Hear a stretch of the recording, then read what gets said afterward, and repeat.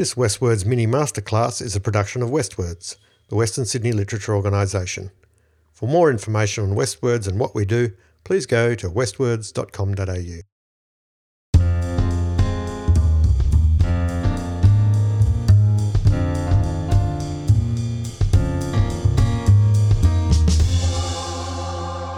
Hello and welcome to this Westwords mini masterclass. I'm James Roy, I'm your host. Today I'm talking to Tim Harris, the best-selling author of a number of books, including a short story collection, Exploding Endings, 4 of the Mr. Bambuckle's Remarkables books, and also Toffle Towers. Today I'm talking to Tim about setting, how he approaches setting, and why it's important in your writing. Tim, how are you, man? You good? I'm pretty good, James. How are you? Look, I'm all right. You're all home isolated and got the kids doing things that probably wouldn't normally get to do on school days, I guess. Oh, I'm hanging out for when we can watch Back to the Future as a family. It's like the ultimate homeschooling adventure, really. So you're actually enforcing the school year. You're not doing any of that stuff until it's actually school holidays. Look, we are, James. So the kids are all learning online at the moment. It's a lot of screen time. It really is. So that our breaks involve playing cricket in the backyard and going for walks around the trampoline. That's the extent of it. When you say walks around the trampoline, do you mean walks around on the trampoline or walks around the trampoline? Yeah, around the trampoline, around the perimeter. That's our desperate, chasing of exercise. You know what? I think there's a lot of opportunities for kids in this sort of thing to, you give them a camera, a video camera, any camera that records video, and tell them to go off and make a nature documentary in the backyard or a travel show or whatever. And there's all sorts of fun opportunities for them, don't you think? Yeah, boredom breeds creativity. Does it? Yeah, I think I've seen that one floating around. You're obviously not bored, James. Oh, I'd like a bit more boredom in my life right at the moment. But anyway, so here we go. So today we're talking about setting. Tell us about setting. What sort of settings do you explore in your books? You've got a variety of settings. I guess the main one is in a classroom, which is very familiar for most of your or all of your readers. But tell us about the settings that you've explored in your books. Yeah, so there are different settings for the different books and different stories within those books as well. And by that I mean Mr. Bambuckle's Remarkables has a one main plot, which is the classroom, but then within the book there's also a whole lot of sub-stories, each with their own setting. For example, one of the students in Mr. Bambuckle's class has a story which is mostly set in her basement. It's about a washing machine that's been tormenting her. And so the settings for that particular book, it was quite a tricky thing to do, jumping between the different locations. So that was an interesting one to explore because it did leap around so much. For Toffle Towers, this one was probably my hardest one to approach because I'd never written a whole book in third person past tense. So my first 2 series were all a lot of short stories from first person, but writing in third person and writing one main story meant that I had to put a lot of extra thought into the setting, and that included creating a fictional town, the town of the name of Allendale. And actually I gave it the name Allendale because my grandparents used to have an orange farm near North Richmond and it was called Allendale. So it was a little bit of a sentimental naming there. Yeah, so starting the town and then and getting smaller, and I'll talk about this a bit later on, how it's sometimes starting big and then zooming down can really help the reader kind of position where things are. But then we get to the hotel. Toffle Towers is a hotel, and so that setting was very important to get right because the reader really needed to know what the hotel looked like, the spacings, the types of rooms, how many stories, and then I've seen how much touring you do, Tim, and you've never stayed in a hotel like that, have you? You only stay in 5-star Sofotels and Novotels, right? Look, let's organise a tour if that's the case. I'll be up for that. Let's do it. Interesting setting in Toffle Towers is also actually one of the characters' heads, and I had a lot of fun thinking about the brain as a setting and exploring the creative side of the imagination and the logical side of the imagination, and using that as a place where ridiculous conversations could come out of it, So just being inside someone's head. It's kind of a bit of a play on that whole, I guess the old trope of having the devil on one shoulder and the angel on the other shoulder and arguing back and forth. Was that something that you played with there? Exactly right. And that created a bit of a ping pong effect as well between those two voices. That's it's interesting that you make the brain a setting. I mean, that reminds me, of course, of Inside Out, the Pixar film, where Pixar did that amazing thing where the old joke, of course, was that Pixar thought, what if toys had feelings, and then what if fish had feelings, and then what if feelings had feelings, and then that became Inside Out. But yeah, so that's an interesting thing, and we might talk about that a little bit more in a little while. So why do you think setting's so important in a book?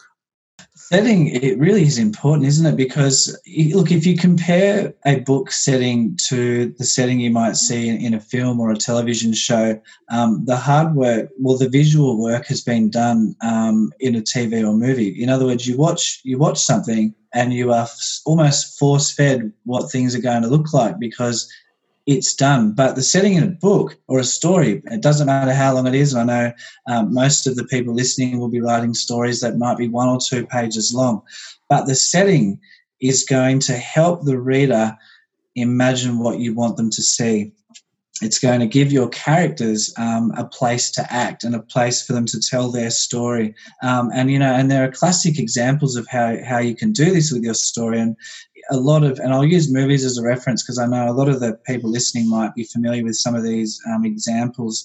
The classic example is the nighttime setting for a tense or scary scene. And you look at, like Jurassic Park has a very iconic scene where the T-Rex has just just escaped its enclosure. It's nighttime.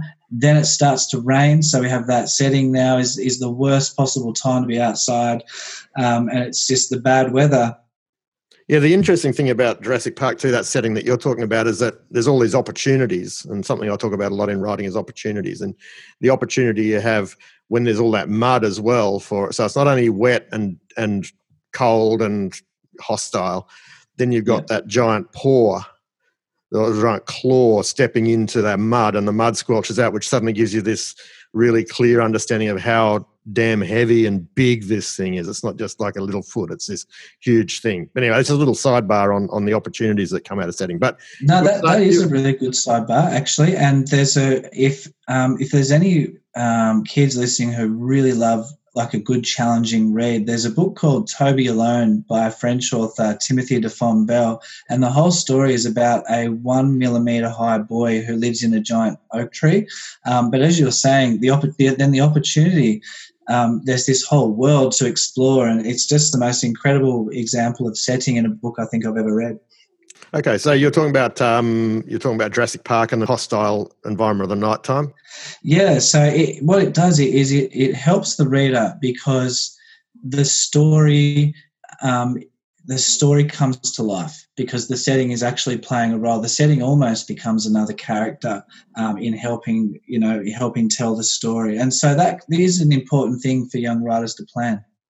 And a lot of our listeners might not have been familiar with this, and that would be a shame. But Tom Sawyer and Huckleberry Finn, those books by Mark Twain, the river is a really important character in that. So the setting has become a character. It's this sort of huge presence that flows through the state and carries things along. And it, rather than you moving through that landscape, the landscape kind of moves past you in a sense.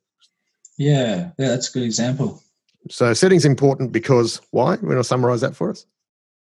Yep. So in summary, setting is important because firstly, it helps the reader imagine. It helps set up the base of the story. And so once the characters are introduced or start moving around, the reader can very clearly picture what's going on. So that's the first one, is helping establish imagination for the reader. And second of all, it can help tell the story, and it can help bring forth emotions in the story, whether that be fear or whether that be peace or tranquility or whatever the writer's trying to do. Okay, so when you come up with a setting and you go, okay, this is going to be a story that's set on a bus trip, or the kids are on an excursion and they're on the bus, How do you plan that setting, for example? Or you might want to give me a different example if there's one that's better. Yeah, no, I can actually use that exact example. In the third Mr. Bambuckle book, the students go on a bus trip. And that sounds like a setup, but I didn't know that, right? Genius, James Roy. I know. He does his research, guys. He does his research. Yeah, so this is a really great question because some of it was planned and then some of it was unplanned. So I knew that the students had to get to the campsite, and I needed to set up a few plot points, and I needed them actually to be on a bus to do that because the information had to be conveyed before they arrived to the campsite. So the setting of the bus was planned. What it looked like on the inside came across as very minor details. So we had things like describing where the actual students were sitting, who was sitting at the front and who was sitting at the back. But the setting then started to shift to the outside of the bus. And so things like suddenly the houses were thinning, the trees were becoming thicker, and then there was a river. And so it helped the reader realise, oh, there's a transition here. We've moved away from the school and now we're starting to get to our campsite.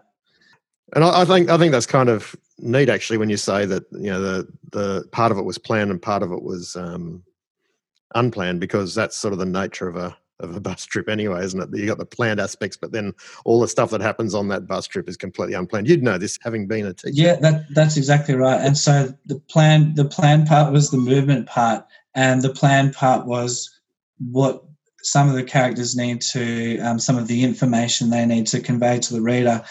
But it left a lot of room and a lot of freedom to put some humour into that particular scene with some of the banter between the students, but also it left a bit of freedom with how to describe the scenery changing as well, and how to help the reader imagine. So I actually didn't plan. There was a little stone bridge, and I never actually planned that there would be a stone bridge, but it just seemed to lend itself to, hey, let's get the bus really getting close to the campsite now, and perhaps to signal that we can, you know, cross over something. So the river became a metaphor, essentially, in a way that this is where the main story kicks in. It's separate from the other books now because we've crossed that bridge. Yeah, nice. So it's not even necessarily a deep exploration of the setting there. It's you're actually using the setting as use the word metaphor, but I guess it also just it's a clue to the reader that things have changed and we're now in the new space. It's sort of like a cut of a scene in a film almost, isn't it? Very much so. That's a good way to describe it. It is that transitioning into a different scene. And when you sat down, when you say you planned that, did you actually sit down and plan that transition that way, or was it something that you'd planned subconsciously and you put on the page, or did you actually sit down and go, now I need these things to occur at this stage and this has to happen? Because I'm not sure if are you a planning kind of writer anyway, or are you definitely a planning writer. So the scenes were mapped out with Post-it notes. So I had one scene that's a Post-it note that simply said bus trip to campsite, and then on that Post-it note it had, you know, character A we need to know that character A is in love with character B, or whatever the little subplot was that needed to get across. So that was very explicitly planned. And then the next Post-it was the campsite. So I knew that you know, this is where the main story starts to take over. So the gap between the two Post-it notes ended up turning into the description of the bridge and the descriptions of the scenery changing outside. And so I think because that was unplanned in description, it let me be quite free with, you know, how the description or how the setting would actually be described. Things like this, you know, the sparkling water on the river, things like the trees are getting taller, and little details like that to help the reader imagine. So you mentioned earlier that you were talking about the difference between, and you said you're going to come back to this, the difference between your big picture setting and your minor details, or is that the way you described it, or distant shots and close shots, if you want to think about it in a filmic kind of way? Yeah, very much so. This is exactly where that happened in the book. And as soon as we arrive at the campsite in that third Bambuckle book, we do start with the broad shot, the wide shot. So we talk about, how there's a big grassy area. So we were starting big, how there are trees surrounding the grassy area, and then slowly it starts to zoom in, how there's, one main tree in the middle, and this is where a lot of the story takes place, underneath the main tree, how there's room for the students to set up their tents. And by narrowing it down and zooming in on those details, it makes it a lot easier for the reader to start to put that jigsaw together in their head. You've kind of described the way you zoom the camera in, if you like, but as you're going through that process of zooming in or zooming out or whatever, you've still got to be able to describe this to the reader without feeling like, you're being obvious. The big tree, the little blade of grass, the tiny grasshopper. These are very basic, simple kinds of ways of speaking and writing. And I think anyone listening will recognise that you've got to give a little bit more than that as a writer. How do these two things work together, this setting thing and the way you use description? They certainly do, and you're right. It shouldn't be too obvious, because there is a point where you can be overly descriptive, and I find that slows the pace of a story. If you're describing too much, the reader could lose a bit of interest, because they're thinking, well, come on, get on with it. I just want to know what's happening with the story. And so the balance there, I think, is giving enough information, enough description to help the reader imagine what it looks like without going into too much. Because one of the joys of reading is imagining what it's going to look like yourself, and using the clues from the writer to build your own worlds. And I find by over-describing, you take that away from the reader. I think you're also being a little bit coy there, because it's also one of the great joys of being a writer, isn't it? Imagining how it would look, sort of forming it in your head. I mean, at the end of the day, as writers, we have a God complex. We want to create things, don't we? And so, isn't that the joy of being a writer as well? It certainly is, and I should also clarify that. So my books would be about 25,000 words long, which it might sound like a lot to the students listening, but actually it's not a huge amount. A lot of books that are quite descriptive might go for 70 or even 100,000 words. And so part of my process is not to put too much description in, because suddenly I'm losing word count for the main plot. But no, you're right. It is a very enjoyable thing, because part of describing is you're building the world. You're in control. And as you said, it's like the God complex in a way. You are the creator of these characters and this world. And we want the reader to understand this world that we've created. You don't run at the same pace all the time with this description, though, do you? I mean, certainly sometimes don't you have to slow down a bit if you're building tension or whatever? Yeah, you certainly can. And by putting in that extra description, whether it's setting or something else, you can ease the reader away from a particularly important scene that might be coming up. And often that might be described as the calm before the storm hits. And a great way to put in some calm is to give a bit of a description. So I imagine if we use that Jurassic Park example again, I imagine the script writers would have had a lot of fun envisaging, well, how can we describe this setting? Yeah, let's get the mud on the ground. It's going to be raining, and it's going to be night time, and let's get thunder and lightning. And by putting all this stuff in, they're slowing the arrival of the T-Rex. So when it does come, it has a lot more impact. But who was the smart aleck who thought, let's put him in the porta potty, the portaloo, and then the T-Rex is going to chomp him while he's in the portaloo? That's the ultimate indignity, isn't it, to get eaten by a T-Rex while you're in a porta potty? It's the worst as well. Yeah, exactly. And he was even reading the newspaper, I think. There's the small detail. Was he? Now, we're going to wrap up in a tick, but I've got to put you on the spot. What's the best bit of description and setting that you think you've ever come up with? I mean, I'll give you a couple of examples, not from my work, but from other people's work. One of them would be Cloud Street by Tim Winton. He describes the house that the two families live in, this big old house, as a shuddering old weatherboard joint bouncing around on its stumps, which sort of indicates that it's old and it's a bit crooked, and there's a lot of life in that place. And the other example I'd give is one of my favourite examples of description. I guess maybe it's not really setting, but it's from The Hitchhiker's Guide to the Galaxy, where he says that The Vogon ships hung in the air like bricks don't. Nice. Which is just genius. So have you got your favourite bit of setting description that you can share with us, or one of them? Yeah, okay. So I've picked up Toffel Towers, and yeah, so when Chegwin first arrives at Toffel Towers, it was such an important scene because here's a 10-year-old boy who's just about to become the boss of a hotel, and I had to be pretty careful with the way I describe this because I wanted the reader to know a couple of things. I wanted the reader to know that Toffel Towers had once been grand, but it was not so much at the moment. And the other thing I wanted the readers to know was the physical description as well of it being grand. So we have the imposing limestone building was symmetrical in design with 2 3-story wings spreading out from either side of a main tower. The first thing Chegwin noticed was the curtains were all drawn, giving the hotel a dark, tired feel. The main tower must have once been home to a bell, though it had now been replaced with an orange wheelbarrow, which was hanging by some rope, and Chegwin couldn't help but wonder how it got there. And the wheelbarrow, that was the quirkiness that the hotel needed as well. Yeah, I really like the way you've used the curtains there and made because we know that a hotel can't be tired, but you've made it feel like it is, and that it's a nice efficient use of. I'm giving you compliments now. It's a nice efficient use of just a very simple line to.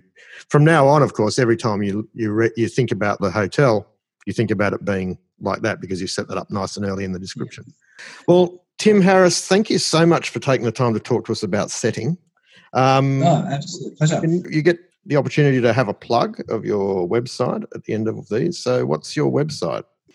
The link to the website is www.timharrisbooks.com, and there are also links on the website through to my Facebook and Instagram page.